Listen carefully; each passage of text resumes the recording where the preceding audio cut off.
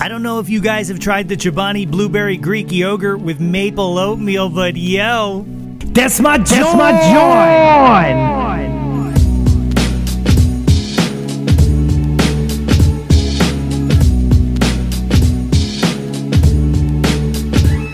Hey yo, displace the guilt. What's good, friends and family, neighbors, near and far? Welcome to episode 4 of the Yo, That's My John podcast. The podcast, website, brand, movement, way of life dedicated to the embrace and championing of your passions.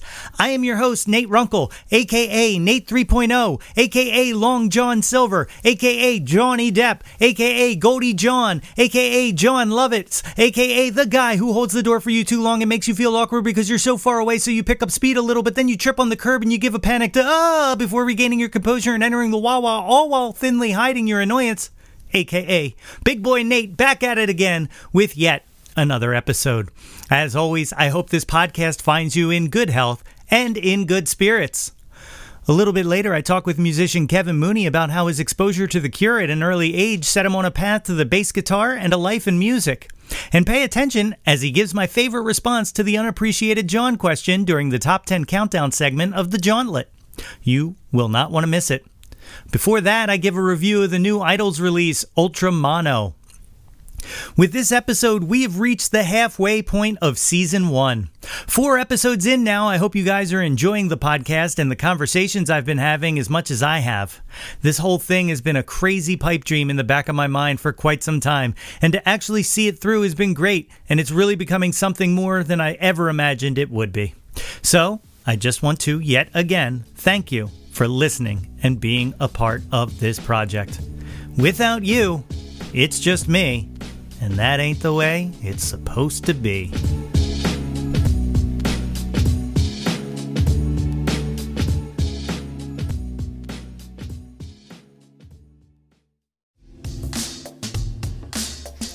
A little over a week ago, Idles released their latest album, Ultra Mono, and y'all, it is an absolute 100% instantaneous capital J John.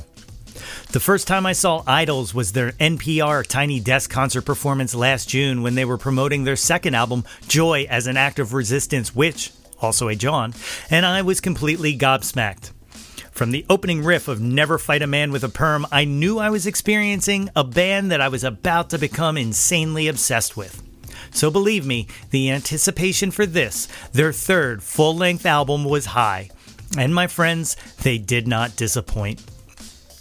Frank Sinatra used to follow a lesson he learned from the great comedian Joey Lewis in crafting his live sets. Lewis believed in hitting the audience with 3 strong jokes before settling into his act. And so, Frank took that approach, starting off each performance with 3 hot numbers before opening up and working the crowd. So with that in mind, I put a lot of weight on the opening tracks of an album. I give it the Frank test. And well, if Frank liked to give you 3 happening ditties to kick off the festivities and set the mood, Idles took that logic and put on a full frontal assault as their opener. From note and beat 1 of War machine gunning through your eardrums into the first 2 singles released from the album, Grounds and Mr. Motivator, the band sets to establish that they are slamming their foot on the gas pedal and they will be goddamned if they are going to let up, smacking you next with the perfect track for 2020, Anxiety. It's there where our loving hosts greet us with a gentle piano reprieve. But psych, fuck you, that shit lasts 32 seconds before motherfucking pedal once again meets motherfucking metal through the wonderfully stunning Kill Them With Kindness. Model Village comes through like a pissed off surf track, while Ne Touche Pas Moi takes on toxic masculine predatory bullshit, topping it with a cherry of a fantastic Dirty Dancing reference. Carcinogenic and Reigns operate as a perfect 1-2 punch, spitting directly in the faces of those who profit from the ever-widening class divide. Then, Idles caps the album with what I see as the trilogy of love, starting with The Lover, which holds one of my favorite lines on the album, I want to cater for the haters, eat shit. From there, the lover opines that he wants to be loved in a hymn, before closing the album reassuring you that true love will find you in the end with the perfect send-off, Danke. Frontman Joe Talbot said in an email blast recently that this album, quote, is meant to fill you with the violence, love, and the rhythm of now. This is less a review than it is a meditation of said love for this band, this album, and what they represent. I am full of love for these guys. They are a big, beautiful, forceful breath of fresh air, and I am glad they exist. And shout out to the Idols community, all is love AF gang. I am fucking glad you exist. In the spirit of Yo, That's My John, I only have 4 categories I will be using in the future to rate things. It's not for me. Yeah, it's good. I can dig it. And that's my fucking John. So, I'm sure it is plain to see that Ultramono is receiving my very first That's My Fucking John rating. Check it out, available in stores now and on all of your favorite streaming services. We're going to take a short break, stick around, and we'll be right back with my conversation with Kevin Mooney.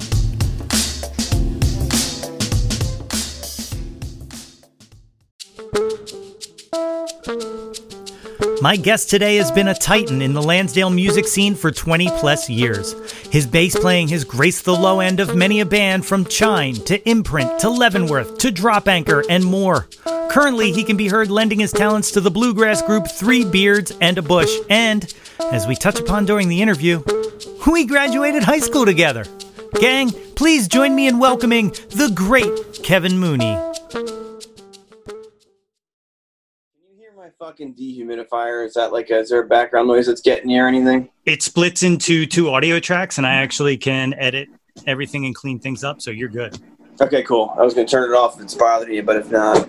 Yeah, not a problem at all. As a matter of fact, at some point you're probably going to hear my dogs tap dancing on the floor, so... No, I can relate, because if anybody, God forbid, comes this time of night, my dogs are going to go bananas, so... Cool. So let me just jump into this. We are joined today by the great Kevin Mooney, bass player extraordinaire. I want to thank you for doing this and joining us here on The John.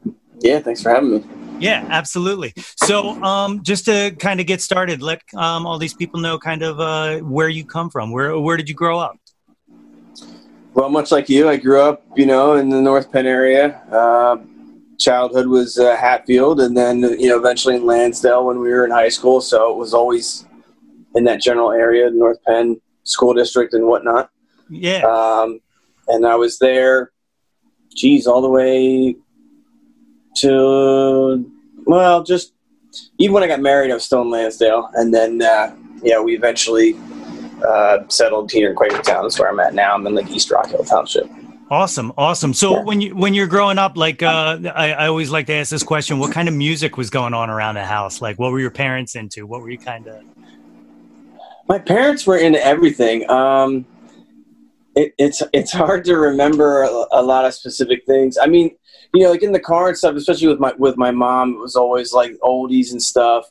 My mom was hardcore Beatles, and whatnot. My father was always into like pop music and stuff, like whatever was happening, he was into. But my real music exposure came from my sisters, and because they were older than me, and so when I was like a young teenager, and even probably before I was a teen, I was exposed to like The Cure and Depeche Mode, the Smiths, and all that stuff, and that's the music that really grabbed me for, because I liked stuff before then and whatever as a kid, but at that point, that was when I really started to love music, and even the thought of playing a bass, came from my sisters. My sister had a bass, so I wanted to have a bass, and probably my first time really hearing it and what it does is definitely The Cure, like a lot of their stuff. Excuse me. And the sounds too, like the Disintegration album stuff, like that bass sound was just like, whoa, that's when I really started to, realize what that instrument does and whatnot, in the grand scheme of things, so. Yeah. So did you take lessons then, or were you? Never. No, I never did. And, at the time, like when we were in high school, I took a lot of those classes and stuff, like solo for performers was cool because you literally just showed up and play. But like music composition and theory and stuff, I was just a jerk off in that class. You know what I mean? I was like, I don't need this shit, and And now, like, I wish I had it, you know, because I just was basically an illiterate musician my whole life, you know, like, and then there was times where it really didn't matter, you know, and there were other times where I definitely felt like I couldn't express myself, you know what I mean? It's like I knew it was in my mind, you know, and sometimes like trying to convey, especially to others that knew and understood stuff, like I'm like, oh, like I can't, give me a few minutes, you know what I mean? Like whereas other people would be like, they're right there because they had the lessons and things like that. So yeah, that was one of the things that I always kind of feel like I missed out on too, is just being able to like properly explain, like, no, I need it to do this, and you're not doing it, you know? Yeah, like, I was like, just play, I'll figure it out, just play, you know?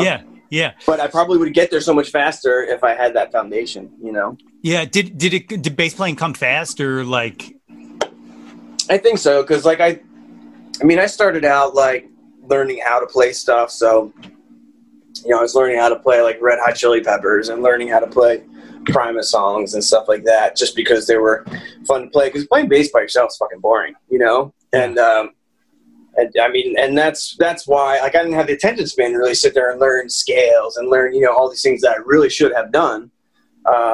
But to sit there and do that and drill that was just boring. I just wanted to play with people, you know what I mean? So that was like really where I would learn and grow, is just by playing with different people and being exposed to different things, you know? Yeah. So when I'm trying to relate this to, I guess, high school years is probably the easiest. When did you start playing with other people? And Well, I got my first bass on my 16th birthday, so that's always easy to remember.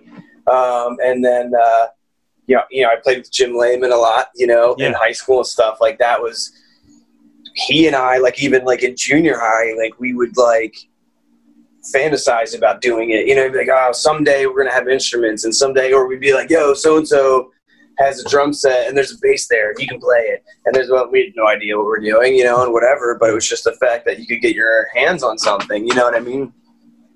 So that's definitely where it started, was doing stuff with Jim and doing like battle bands at school, which was, you know, once a year. That was the only time we played, you know, up until senior year.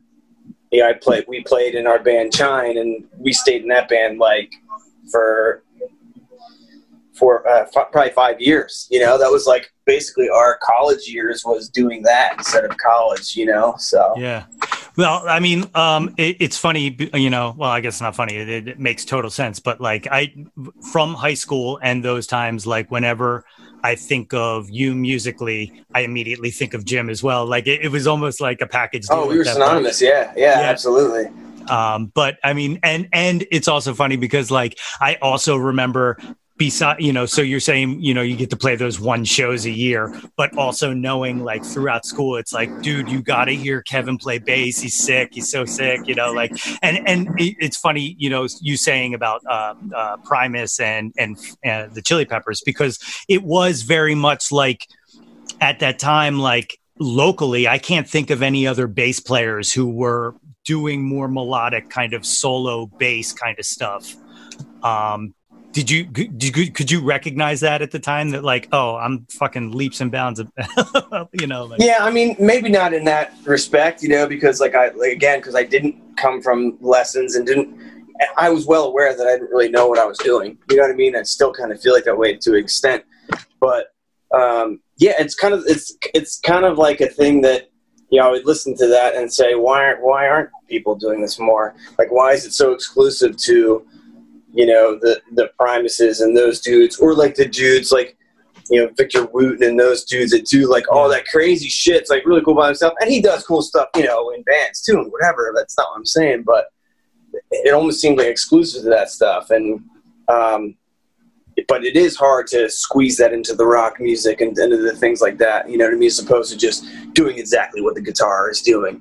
But there's a time and place for that too. So you know, I've gone through both phases where I've played way too much, and then, you know, other times where I had to really learn how to dial it back and not be so intrusive, because the whole point is to make the song better, not to make a song about like you know what I mean? Yeah. Do you feel like you have a good kind of measure on like when to sit back, or is it now? Yes, you know, now that I'm, you know, in my 40s finally, but it took a lot to learn that, you know, because I've played in bands where there's just one guitar player, And when I was with Imprint and stuff, and there was so much room for me to play. It was so easy to do that without maybe being so over the top. There definitely was times that I was, but in that situation, it's 10 times easier to do that.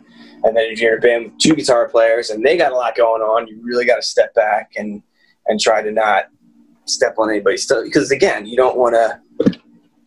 Your whole purpose is to make the song better, so you just got to figure out the way to do that, Yeah. So, you mentioned Chine, which I don't know if you remember or not.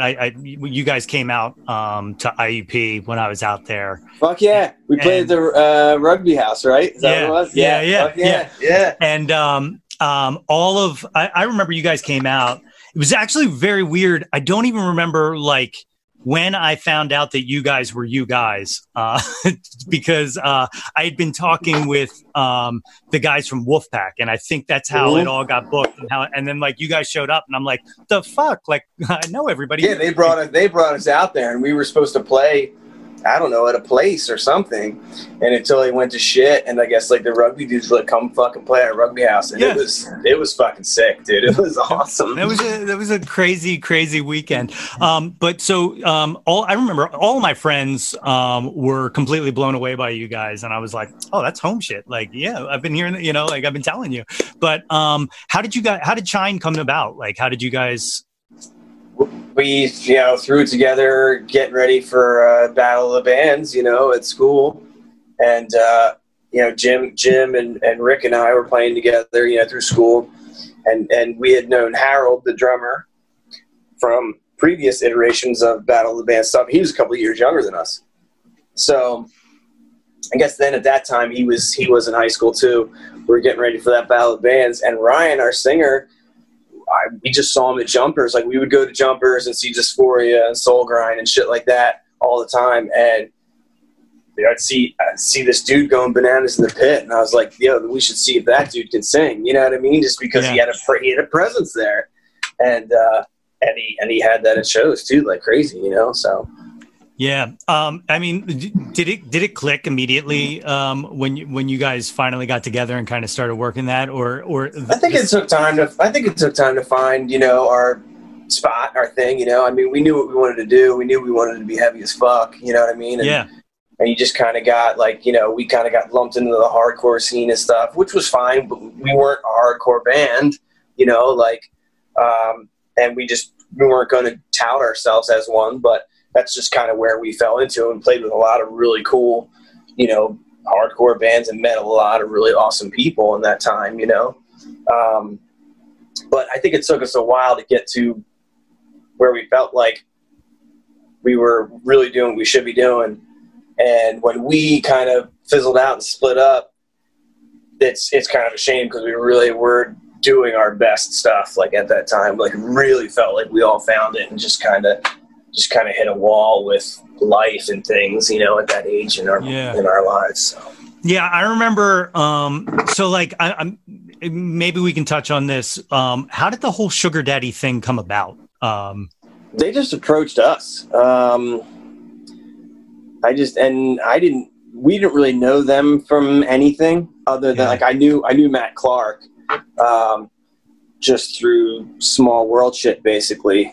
So I knew him on a personal level that way. But they were basically these dudes that, we heard of Bloodhound Gang. You know what I mean? Oh, yeah, I heard of those dudes, whatever. And we knew they were a split from that, had connections. Because back then you still got signed. You know what I mean? That was still a thing. Yeah. So, seeing what connections they had and, I mean, they didn't promise a whole lot, it wasn't any kind of whatever. We just kind of saw it as a possible step to, to get to something else. And it just never materialized into anything. Yeah. So. Because I guess the way I started talking to those dudes was we got them on our TV show. I was working on a late night TV show in college. And we started talking that way. And then I was actually working on a film my freshman into sophomore year of college, and they were like, let us do the soundtrack. And I was like, okay. And they wanted to put you guys on there. And then like I failed out of school. I lost all of the equipment and gear and crew and everything I had put together. And it just kind of fell by the wayside. And then like, I think before all of it fell through, I got a copy of Product of My Surroundings from them.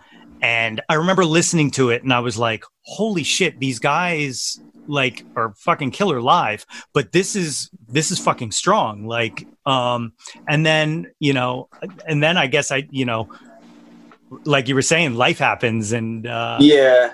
I mean, and I think we were close to, we were working on a full length with them. Like they were recording us.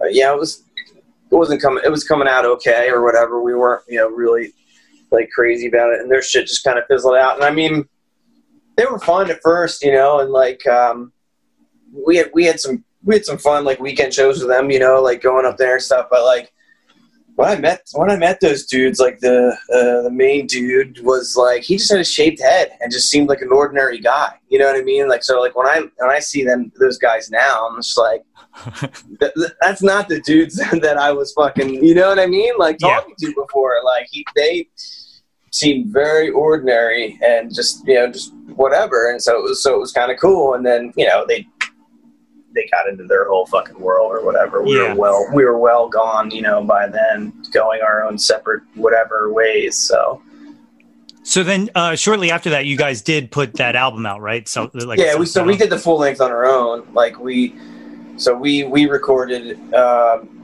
at Signal Sound here in Quakertown back then. Initially did the compilation that Mitch Martinez threw together on his label at the time, which was done phenomenally well. Like, was that the Scream and Be Heard one? Scream and Be Heard, yeah. Oh my god, that thing was killer. Yeah, when Mitch would do something like that, he just fucking did it awesome. You know what I mean? And just everything was just done so well. So that was our first time recording there at Signal, and then we decided to go back there to do the full length.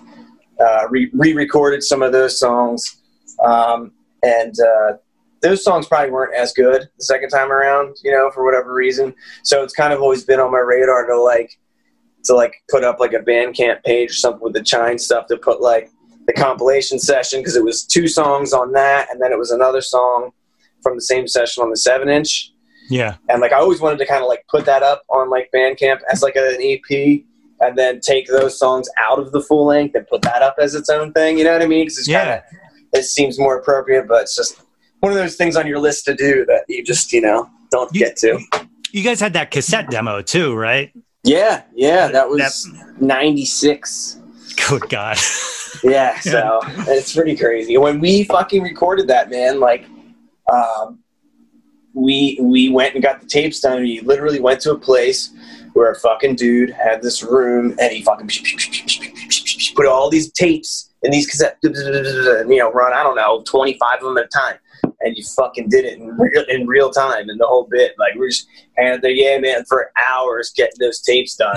So you sent them somewhere to get printed, and you took those printed ones to this dude, and he popped them all in and did it. Like, it was a much different world, That's crazy. I mean, like the amount of effort to do what now is just like, oh my God. It's like, can you imagine? Yeah. Can you imagine having access to that stuff now? Like, with the stuff you were doing then, it's crazy. Yeah, it's absolutely insane. So you guys, before you broke up, you played Warped Tour, right? Yeah, that was like one of the last big things we did. So Ryan, he did work for Warped Tour. Like I don't know if he was driving or if he was doing stage stuff or maybe both. I can't remember. But he did that for quite a few years, actually. So within doing that, he got us hooked up with the Philly show. And then the plan was for the next year to be on the whole tour. But that never came to fruition. So it's a bummer. That is definitely a bummer. That would have been killer. One of my favorite memories of life, oddly, is I don't know if you remember that weekend trip to West Virginia at that weird campground. It was like, oh my God, yeah. You were there? Yeah. Oh yeah. I still tell stories about that fucking weekend. Like, that was like the most surreal experience of my entire life. Just like, you just couldn't believe that it existed. Yeah. You know what I mean? Like, just that we still tell the story of a shirtless dude comes up to our spot. You know, we had a campfire or whatever. We're just fucking hanging out, and had our little gathering area. And dude comes up, no shirt, long greasy ass hair, hold the fucking aluminum bat, and he just comes up and says, "I'll fucking hit myself in the head with this bat." And so we're like, all right, do it. He's just like, pong, like, do it again. Pong, do it again. Pong. He did it like we did it like 5-6 times. So he's done, and we say, "What's your name, man?" And he goes, "Bubba." And it was just like, I was like, where the fuck am I? Like, what is going on? Like, it's just, it was so fucking bizarre, but it was quite the experience, to say the least. It was easily one of the weirdest shows I've ever been at in my life. Absolutely. In the middle of nowhere and just heavily populated. Like, it was so bizarre. It really was. It really was crazy, because we went up there a couple times, like even before that, we played that Common Grounds place, it was called, and those shows were insane. Like, those were like, that was the most fun we had with traveling with those guys. You go down there and the place was fucking packed. They thought you were the greatest fucking band they ever saw. You know what I mean? So it was a blast. Like, it was cool. And then we went there, and it was like, we probably should never come back here. Weirdest thing I remember from that was, for anybody who wasn't there, which is, I'm sure, everybody listening, but we all camped there. And like, I remember there was like someone driving around on a dirt bike, like pitch black at night. And like, one of the guys that we were hanging out with was like, "Oh, that's just a little Kawasaki. I'll knock him off that and take his bike." And I was like, where are we? Like, exactly. Like, what's going on? Like, it was fucking crazy. Like, people were just lighting off. I remember people were lighting off like little firecrackers or something. And you just in the middle of the night, you just hear bang, and you just hear some dude go, "You ain't shit." Yeah. like, what? Oh, it was wild. There's a lot more about that I shouldn't say. Yeah. This, but yeah. Very true. Very true. So, in doing this, I've been, it's weird interviewing like, people that I know, because like, I know people, but I'm like, oh wait, there's like big, huge gaps of things I have to fill in. But I came across a, comment on a YouTube video, from maybe like 2 or 3 years ago that said you guys were working on new material. Did anything? Shine. Yeah. Yeah, we kind of were. So like, Mark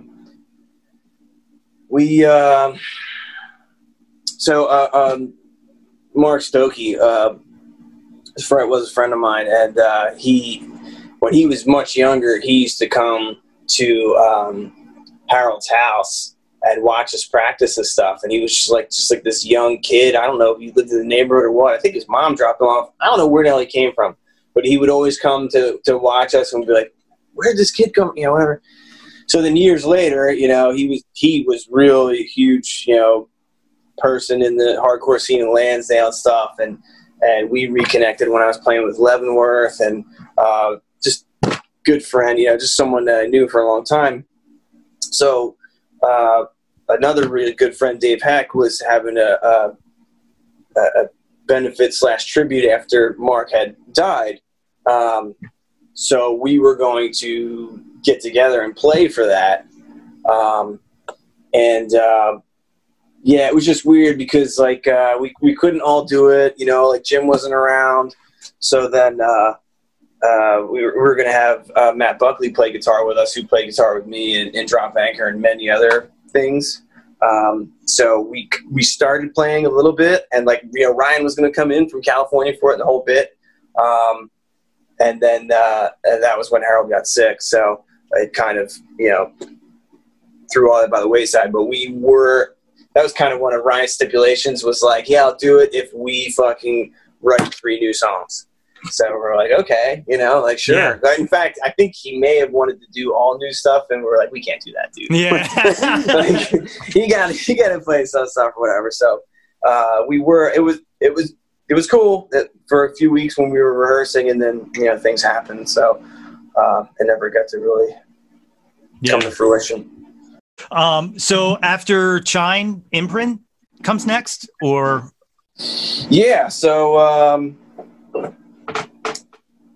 yeah, in fact, that was Harold. Harold was doing that before I was, and at the time, I think I hadn't played for like a year. Before that, I was seriously talking to this band called Neck out of New York, and I was going to go up there and join them and do stuff like really, really awesome, crazy, heavy shit, whatever. They turned into a band called Car Bomb, and I saw them play with Dillinger Escape Plan a couple of years ago, whatever. But yeah, that didn't happen, and so at the time I hadn't been playing for like a year, and Harold ended up with those guys in a kind of different iteration, and so I was kind of like, well, if you ever need somebody, and so they kind of shuffled their deck and whatever, and then I ended up going and play bass for Imprint, and Matt Johnson, who sung, was playing guitar, and he went to just sing, or excuse me, he was playing bass and went to just singing because he'd rather do that, and then it was just the four of us, and we carried on as Imprint, stopped once or twice, and in fact, we were playing a few years back, we were playing quite a bit, working on a really big slew of 90s covers. Like, we were learning Faith No More songs and Helmet songs and fucking Snapcase and, like, all this shit. Like, we were, like, it was just fun and easy. Like, you go to practice and learn, like, 3 Rage songs. And, you know, so we were going to just, sprinkle in our original shit or whatever, but just go play a show where we play just 90s stuff. All the stuff that we listened to in high school and shit. Yeah. So, that kind of came to a halt too. So, yeah. So, what kind of, was that more, kind of Lansdale shows, or did you, It was, yeah. So Imprint, we played at the time, Moliteers a lot when it was Moliteers. That was probably one of our first spots. So we played out at like different spots all over, but we really settled in at the Pizza Pub when it was still over on 40 Foot. Like, that was our spot. Like, that place was just packed with people whenever we played there. And that was like, I don't know, mid to late 20s, I guess. So that was when you still went out. You know what I mean? And whatever. So we did a lot of that, and then we did a bunch of places in Philly, but the biggest thing was actually the new Grape Street, when Grape Street was on like Main Street. Yeah. When they were there, we did a lot of shows there. Because I basically got to the point where the dude would just give me a date, let me bring the rest of the bands in, and we had the whole night. And the place, it would be packed, and it was cool there too, because like it was a happening spot at Manayunk. Like, we even had we would have our own crowd, but then the place had its built-in crowd. Like, you'd see a bus of like a bachelorette party roll up and go, and not that they ever bought a CD or something, but still, it just you'd see those types of crowds. They just a totally packed place like that. It was cool. Like, that was definitely the peak, for those times. Yeah, that was like I really thought that place was going to stick around and kind of work, but it was so great. It was so great. Like, people were like, oh, I'm the old place. Like, we played there too, like before they moved back. And yes, like it's cool history, the whole 9 yards. Yeah. But the setup at that other place, I don't know who screwed that up, but when there was definitely a point when we would play, and not only when we would play, I just mean at that time, that place was bumping every night. Yeah. So yeah, it was great. I played that room and I played the small room a lot, acoustic. Yeah. And we did both. Imprint would do both. We would do in the same night. We'd do the small room and then move on to the other room. Yeah, it was so fun. Like, it was just so cool doing that kind of stuff. Yeah, that's a great place. So what happened there? How did that kind of? So we fizzled in and out here and there, and then when we ended that, the natural progression was to drop Anchor. Yeah. So then, Matt Buckley joined us, who had recorded us. He'd done our last 2 records, the other one that we haven't released yet. But Brad and I had played with him in other, whatever bands. So a real natural thing for me, Brad, Buckley, and Harold to start playing. And then Matt Buckley and I started doing the vocals just basically because we didn't want to deal with finding a singer. We're like, let's just do it ourselves. And we did a lot of bouncing back and forth. I mean, we put out a bunch of records, so it was probably, 3 or 4 records like that until finally, like the last 2, Matt was just like, you fucking sing, and he, I'll do backups and whatever, but just you do it, whatever.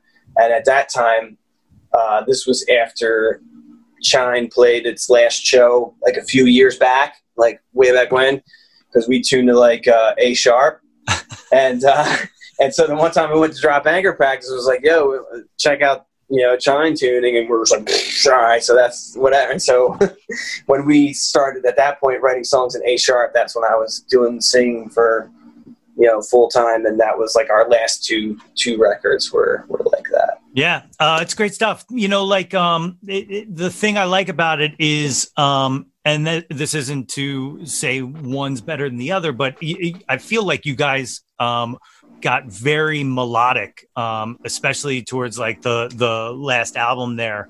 Was that like kind of a planned growth, or is that just kind of what happened from playing with each other? I think that was definitely a natural growth, and just continuing to get more and more comfortable, especially for me, like when we did Pulverize, I was like, okay, like some of it I really liked. And then when we released Sierra, it was like the first time I felt like, yeah, I'm singing, you know what I mean? Instead of being like, well, I'm just kind of doing it, always kind of like just doing it to be the guy to do it. You know what I mean? Not for whatever. And like, that was like the first time I felt like, okay, I'm doing this. And I felt like I owned it, you know what I mean? And whatever. And even before anything happened, we started to kind of fizzle out like on its own. It's so weird how that stuff happens. You know what I mean? Cause it's like, we released that little EP. It was great. We released a video. It was like really good and like whatever. And then we were just kind of like, Just like, is that the one that Mitch directed, or? No, this was the second one. So the one Mitch did was called Always Tempting Fate. And that was like, had like the cool story and everything. And then we did one for Inferno off Sierra. And that's literally just like us playing. Like that's what the whole video is, us playing in like a room. In fact, it's the warehouse. It's the warehouse of my where I work. So. Oh, really? Yeah, because it was like both videos were shot there for playing, because it was like, does anybody have a big space? And I'm like, well, use my warehouse. Just move a few things, and you have a wide open space. So. It's just funny that both videos were shot there. So that's cool. Yeah, I actually just caught that video for the first time. I'd seen the Mitch one when it came out, but which is so cool. Like he did, again, like he does such a great job with stuff. Yeah, easily could be on any music channel or anything like. Absolutely, just seamless. It looks so professional. It was, and it was it was a very professional experience too, like filming and stuff. And even the second one, and you're doing stuff over and over again, and whatever. It's just as like annoying as mixing a record or something, but it's just cool and it's just fun. Like the process is cool, because especially consider you're going to work 2 days later. You know what I mean? Right. But you're in that moment. You're kind of living that or whatever. So. It's funny though, like, because like, especially when we did the Inferno one, I'm like, well, I'm just going to sing, because it's like, you're playing the track as loud as you can, because it's got to be louder than the drums. Obviously, he's got to actually do it. Actually hit it, yeah. Yeah. And I'm like, I can't imagine faking it. So like I sang through it like I think twice, and then couldn't talk anymore. So the rest of it, I was like, you're literally like faking. It's very that part of it is strange. You're just like you're lip syncing yourself. It's really fucking bizarre. But it's a fun experience. That's crazy. Before you guys broke up, fizzled out, you got to open for the Deftones. How did that come about? That's a pretty cool story. This was back in 2011 or something. I don't know. So I'm literally on vacation with my family in Cape Cod, where we go every year. Cape Coders, Yeah, okay, yeah, man. so we go there every year, and gosh, I think this was only like our second year at the time there, and I'm literally like, so we camp, so I'm digging trenches because it's raining, and I'm trying to divert water from our campsite, and my phone is blowing up. And someone's, I can't even remember, someone's calling me saying, so-and-so said on Facebook that they need an opener for Deftones at, House of Blues, blah, blah, blah, and, they want one of you guys to contact them. Or I'm like, yeah, okay. Like, Yeah. You've heard that song and dance how many times? So I call up Matt Buckley. I'm like, dude, so-and-so, blah, blah, blah. I'm on vacation. Can you look into this, please? At least, see it through. And he calls me back maybe an hour or two later. He's like, yeah, it's real. And it's like, it's the next day. And I'm like, fuck. I'm like, you serious? I'm 8 hours away, blah, blah, blah. It's in Atlantic City. At the time, we hadn't played. I mean, even just besides being on vacation, we hadn't played for like 2 or 3 weeks, just happenstance, whatever. And I was like, fuck. And so at the time, our really close friends were also in Cape Cod. And my buddy, at that time, his job was truck driving overnight. Like, he did third shift driving truck. He's like, let's go. I'll drive. It's like night of work for me. Like, I'm totally used to that. It's like, let's just fucking do it. So we're like, all right, we're doing it. So I'd fucking tell them all, like, okay, get this from Harold's house for me, blah, blah, blah. I need this. I need that, da, da, da. And we drive, me and my buddy, we drive all the way down to fucking Atlantic City from Cape Cod. And we get there, and, they take you through the showboat. I think that's where the House of Blues was, the showboat, right? Yeah, it sounds right. Yeah, and they take you through the back, and excuse me one second, I'm going to make this stuff. Yeah. You can edit that, right? Yeah, sure.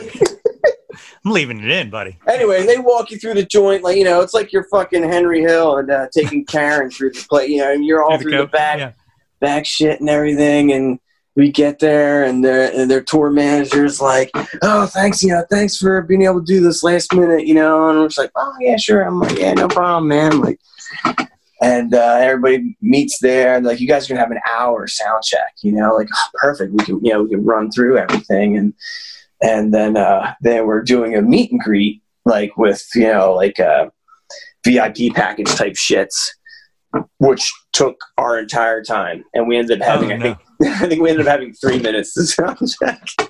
So we were like, okay, let's run through every part we can fucking think of, and okay, done. Like, everything sounds incredible. I mean, you talk about like monitors or whatever. I'm like, that was the first time like I was ever really able to hear myself like sing and play, like, and to the point where it was almost as if you had headphones on. You know what I mean? Yeah. Because of the quality or whatever. But it was just like, yeah, set up, play that, and that was that. And then so we had this obviously come off stage. They let everybody in. They're like, you're on at blah blah blah time.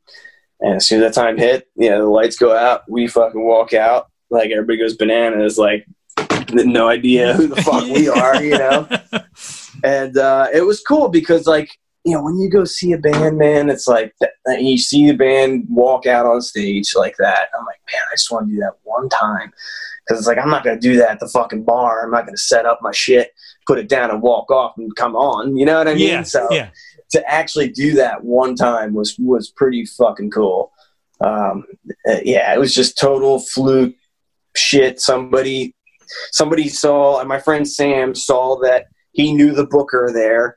And at that time, it was a small tour for Diamond Eyes, and they were about to go to Europe right after that. So it was a small tour, so they didn't have an opener. So they were letting everybody book locals, and whoever had that bailed. So they were scrambling to fill it with somebody local. And they're like, we don't want hardcore. We don't want a hardcore band. We don't want a metal band.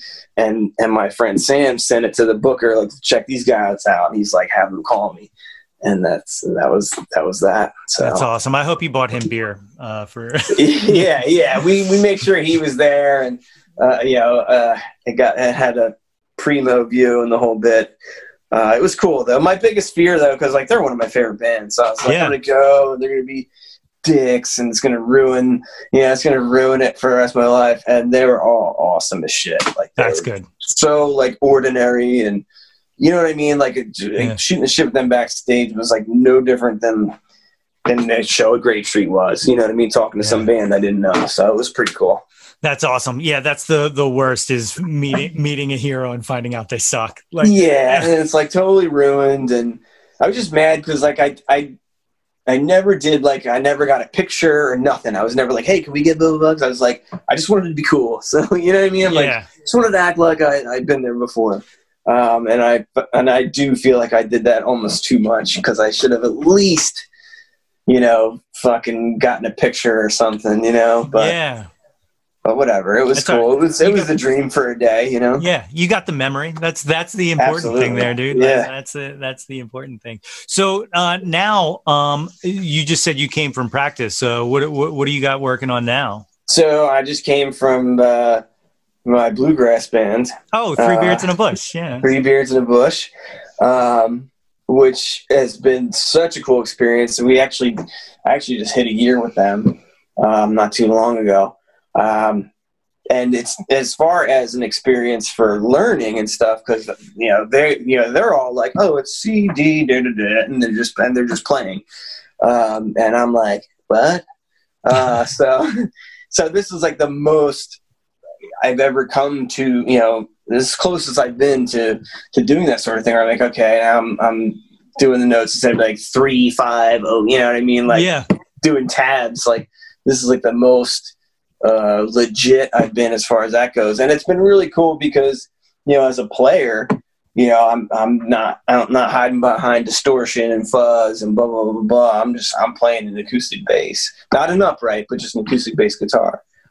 So from playing, I'm really excited to play electric music again, because my playing physically is so much better from playing all that clean stuff, you know what I mean? Yeah, that's exactly what I was going to say. Have you found that your playing style has adapted?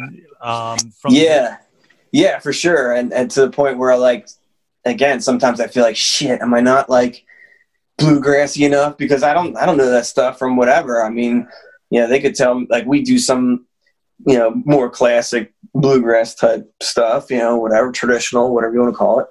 And then, you know, Tracy writes a lot of originals too. And I'm like, she could tell me they were all original. I wouldn't know. Yeah. You know what I mean? But sometimes I try to get more bluegrassy, and other times it just lends for me to play like me, you know, especially because we'll cover like Rancid and Ramones and, you know, pop songs and 80s. And like, we're really doing a lot of like shit people would know, you know, and enjoy seeing out and seeing a, you know, bluegrass version of something like that. And it's really fun to take a song and turn it into that, you know what I mean? So it's been really cool. And definitely, like, as far as like clicking and getting in with the band and getting along with everybody, it was just like the fastest experience of my life, to where I was just like, I love these people, you know what I mean? Like very, very quickly, it's been really cool. It's been awesome. But I do miss loud shit. Yeah. I bet. Are you guys playing out? Like, I know the pandemic fucked everything up, but it really did. And I wish we had done more like streaming and stuff, and obviously we still could, but I wish we'd kind of jumped on that boat. But we were just talking about tonight, like, man, we really need to play out, but it's like, well, I really want to. But we were just getting into it, and like our biggest show was probably at Well Crafted at Lansdale, and great spot. They have great beers there, you know. Yeah. So we're really hoping to make that like home, you know, and then everything happened. So I think eventually we'll get back there. Yeah, I'm playing out right now is so weird. Like I have a gig coming up on Sunday. I'm playing outdoors at Tex-Mex, and like it's so weird because I want to promote it because obviously that's what they want. But equally so, I'm like, just stay home. Yeah, you almost feel weird suggesting someone go somewhere. Yeah. Like guilt, Yeah, exactly. Which is why I''ve been streaming those sets, because I'm just like, hey, you don't have to come. Plus, like I'd rather you not. But yeah, I mean that's the thing too. Like I think about it for myself, I'm like, and like even Well Crafted was having people outside, and I'm like, yeah, that'd be cool to do. And then I'm like, I just feel like it's just not time yet. Yeah. I don't know. Yeah, no, 100%, 100%. Well, I would love to put you through the jauntlet at this point, which is our standard little thing that we do here on this show. The first few questions are just little one-hitters, and then we go through a top 10. Okay. Let's see how you do. We'll start with the one-hit wonders. One-hit wonder number one, Hagar or Roth? Hagar or Roth?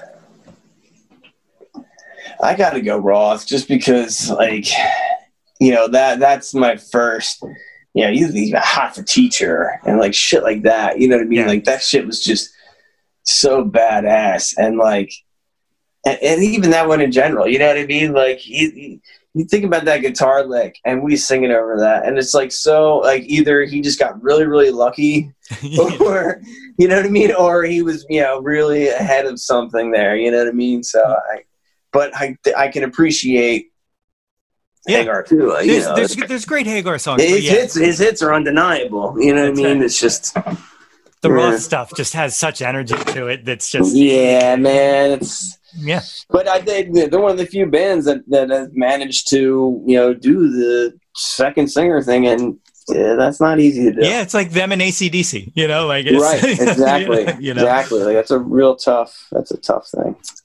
One hit wonder number two, Biggie or Pac?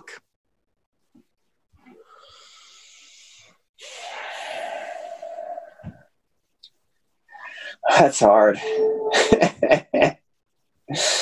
I'd probably go Pac. I enjoy listening to him more. Yeah. Both were very late for me. You know what I mean? Like when they were out, I was not really into them. It just wasn't my bag. I mean, I liked Tupac in the movies and stuff, and whatnot. Was Juice? Was that his like first? Like that was cool. You know what I mean? But Biggie, I appreciate. I definitely. Yeah, it's tough because it's not a big one for me. So yeah, all right, right on. Number three, Nirvana or Pearl Jam?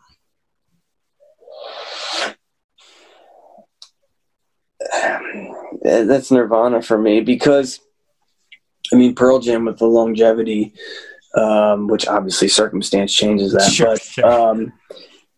They're still at it and incredible following and all that stuff. But I think even when I rewind to Nirvana, it's more like 10 was ape shit, obviously, of course, you know what I mean? And but I didn't really hang on to them much after that, like Versus was next, right? Yep, yeah.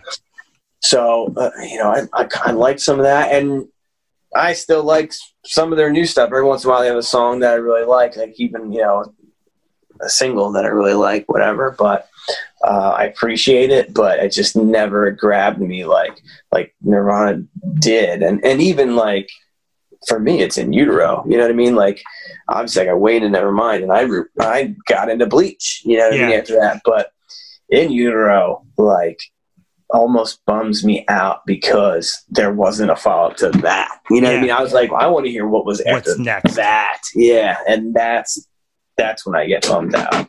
Yeah. I definitely feel it, man. I definitely feel it. Number four, Beatles or Stones? Beatles. Yeah. Okay. Yeah, it's easy. Follow up, favorite Beatle?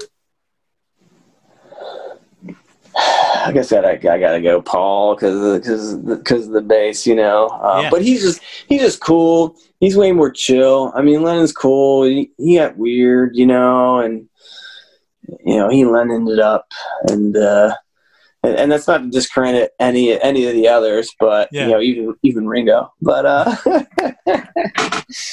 But yeah, I mean, Paul's just cool. You know, Yeah. he's the coolest one. Yeah. Final one-hit wonder, and this one it's a little tough for reasons outside of the one versus the other. But Prince or Michael Jackson? I'm gonna go Prince because he's way more badass, and I would say probably did more of his stuff himself. You know what I mean? Yeah. And he totally fucking shreds. You know what I mean? He's such an underrated guitar player. You know. Yeah, it just, his stuff was a little more impactful. I mean, you know, Michael Jackson was larger than life and whatever and all that stuff. Everybody, you know, was, as a kid, you know, I remember going to the mall and getting Michael Jackson buttons to put on your fucking jacket. You know what I mean? Yeah. You had to have that shit. But you can look back at Prince's stuff, especially now, and it's like, it's still bad as fuck, you know? So. Yeah, it definitely goes. I love it. All right. So now this is the top 10 countdown. This is, I use the word John freely, as everybody in this area uses the word John freely. So allow it to mean anything you want it to. It can be music. It can be anything. So just use John as a descriptor for everything. But number one of the top 10 countdown, what was your first John? What was the first thing you found yourself obsessed about as a kid?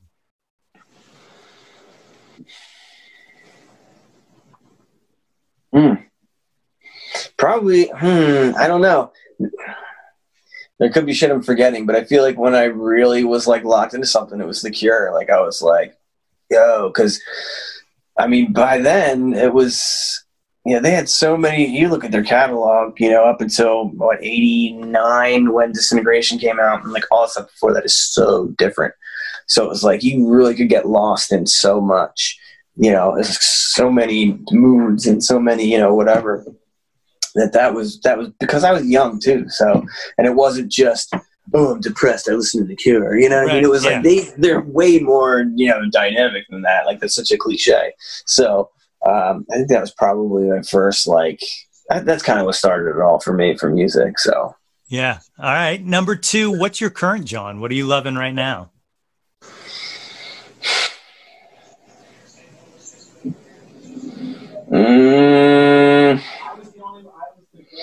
That fucking Hum record.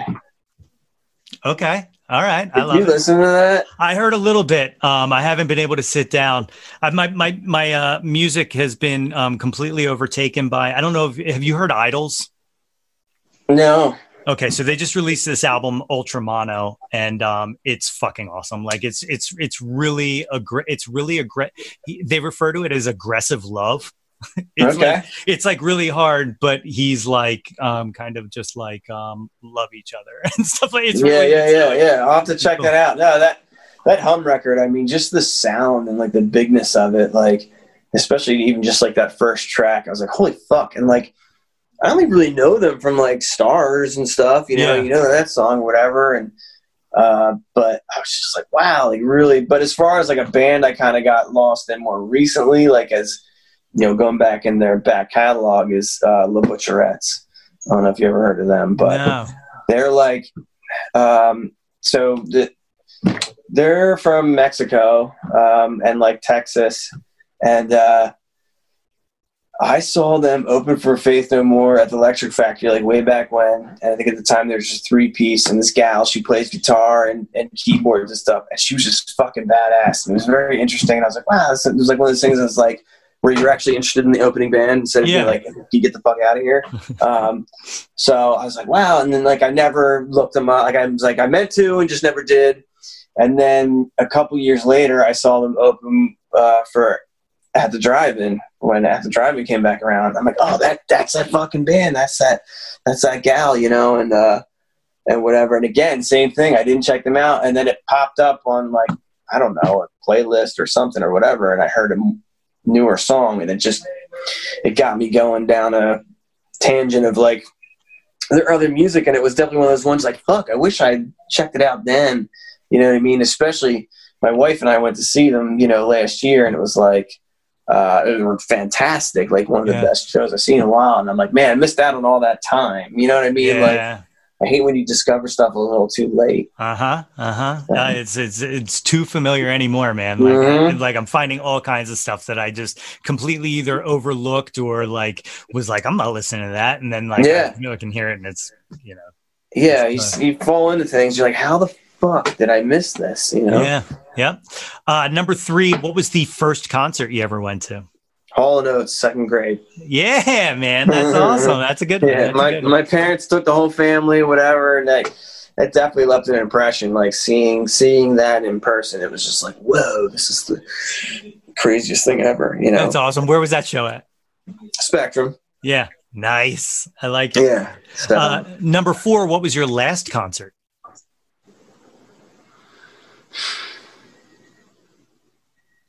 I wonder if it was that La Butcherette show at Hard Rock. I can't remember because of COVID. Yeah. I was supposed to see Deftones, or maybe it was Cave-In. I saw Cave-In at the TLA, and that was like a really surreal experience too, because their bass player died like a couple years ago in a car crash. And as far as like playing like rock music, he's definitely like one of my biggest like influences.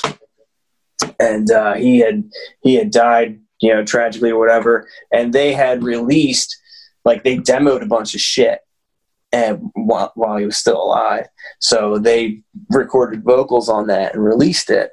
And it's really cool. It's all like kind of lo-fi sounding because it was literally demos, and whatever. It sounded really cool. So they toured with another guy playing bass that they were all in like bands together in one iteration or another.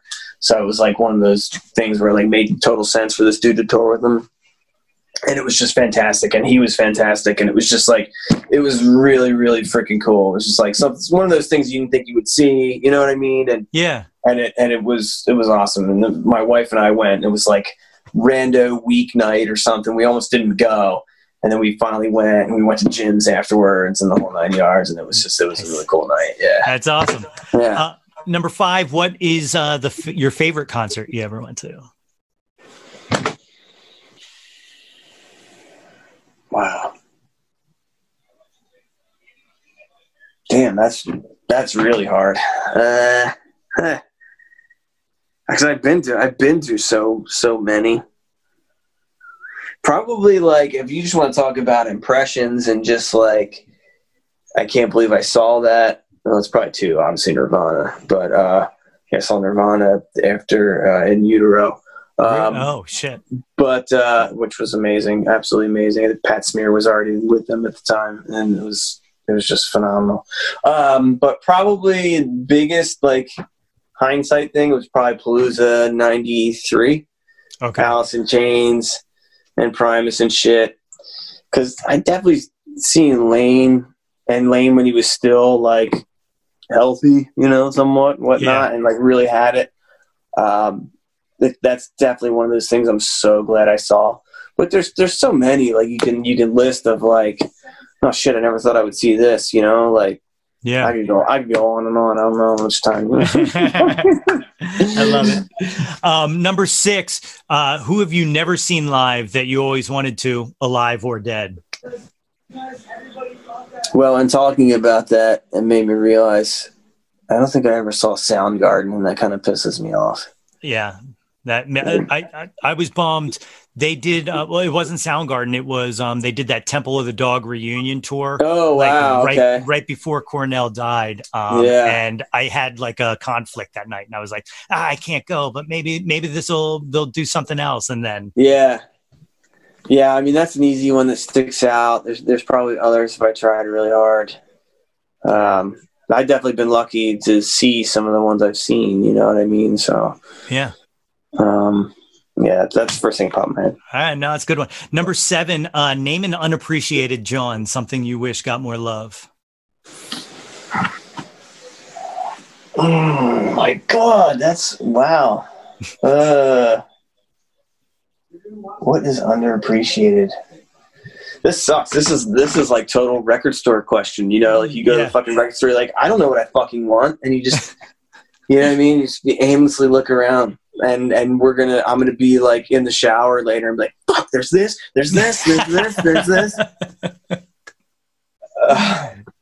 What is underappreciated right now? Well, that's easy. Underappreciated right now is kindness. I mean, I love it. It's just unbelievable how cool it is to be an asshole right now. And I mean, there's something to be said for being, a funny asshole and just being whatever. Sure. But it nowadays, and the what and why is irrelevant, but we've definitely allowed ourselves to really be cool with being a piece of shit, and that sucks. So I 100% agree. Like, I've been telling people that's kind of why I started, like, this project, like, kind of grew out of me just wanting to start a website where I just talked about shit I liked. That's all I wanted. But now, like, being able to talk to other people and just hear, like, I just want to hear, like, good, like, fucking just, these are things I like, not something I hate, not something, like something like, and it's great to just hear people, like, kind of gush about, the things they like instead of fucking just shitting on everything, like. Well, that's the thing. It's so easy to do, it's psychologically, it's so easy to stand on the other side of something and say, well, I'm against that. There's not a lot of risk there. And the risk is actually being for something. And that's what people struggle with doing, I think, Yeah, fucking A. Well said. Well said. Number 8, favorite album.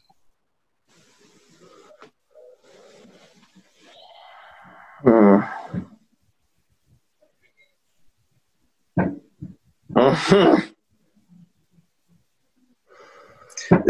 we go to commercial break, or I'm allowed to cheat and look at my phone and see if something pops in my head? Yeah, if you want to take a look. Mr. Bungle, California. Oh, excellent choice. Excellent choice. That's definitely one that's like entrenched, like as I sit here on my bar that just survived the latest dumpster purge that we just completed. I used to have this in my apartment, and there had been many nights where we would fucking sing that entire record, and just sit here and drink and listen to that record. So awesome. That's definitely one that's ingrained. Yeah, respect. Number 9, name an artist whose output you'll consume anything they release and even apologize for it if it's not good.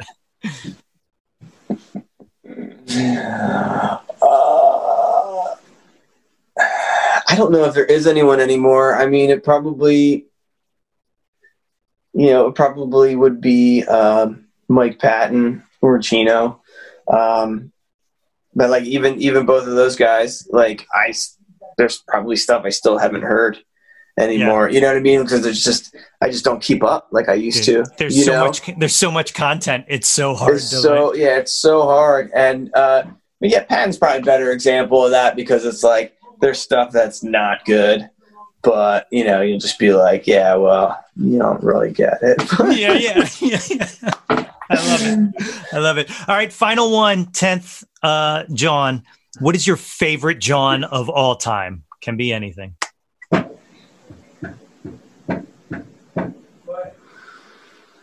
I guess just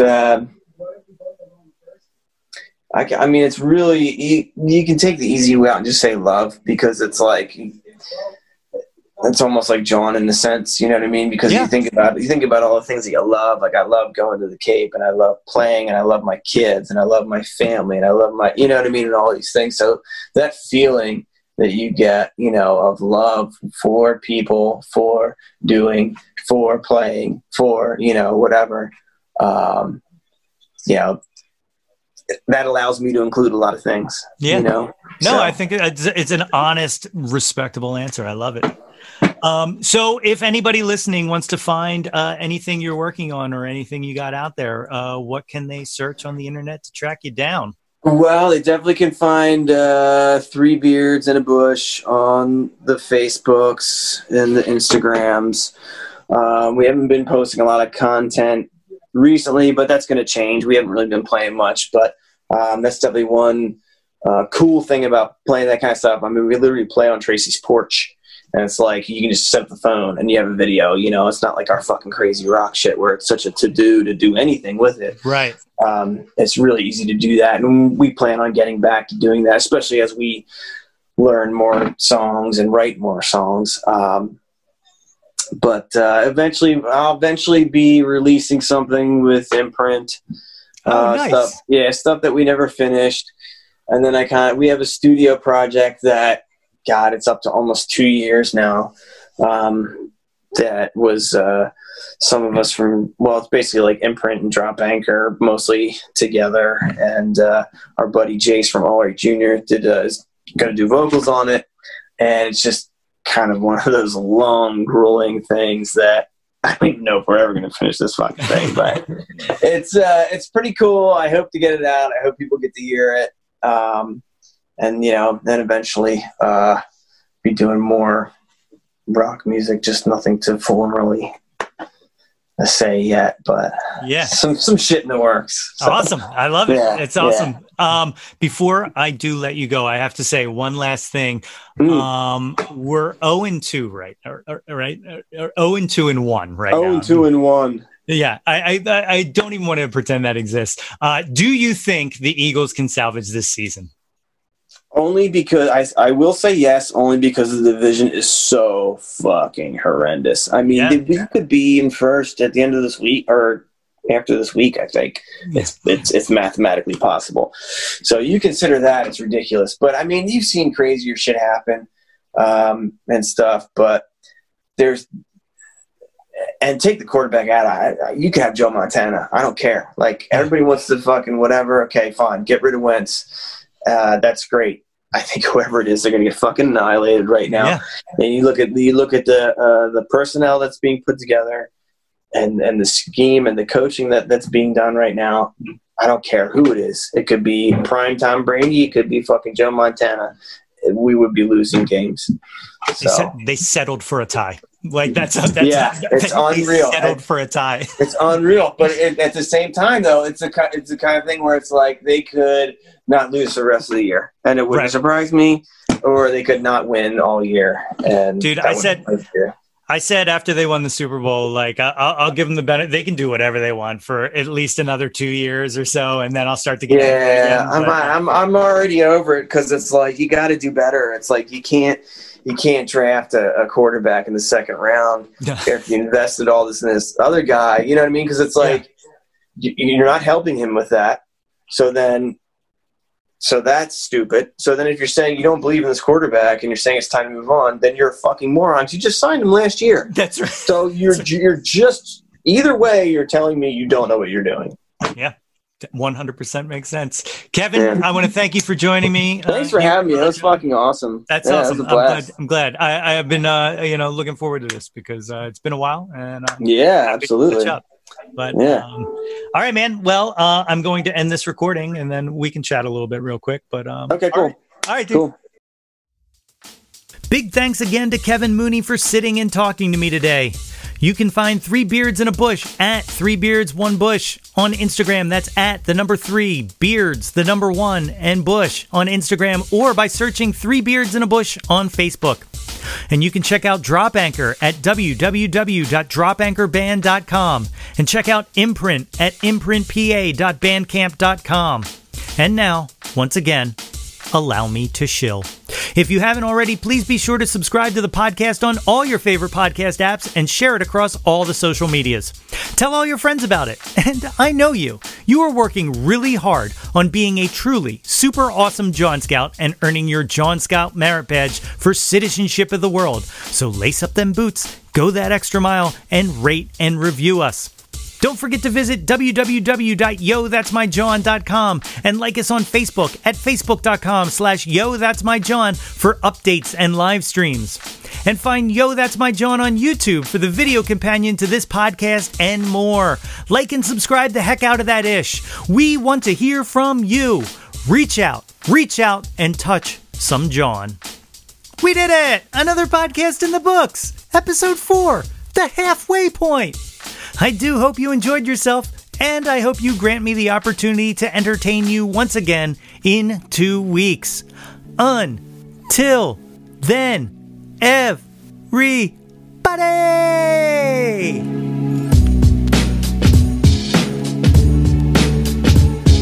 Yo, That's My John is a Lonely Monk production, written and produced by yours truly, Nate Runkle. Special thanks goes out to Fox Run Brands, Natalie Runkle-Tompkins, and of course, the very lovely Katie Daubney. If you or anyone you know has any ideas they would like to share or any guests they would like to see on the podcast, please feel free to reach out to us at yothat'smyjohn@gmail.com. But until next time, be sure to displace the guilt and embrace the pleasure and shout to the world, yo, that's my John.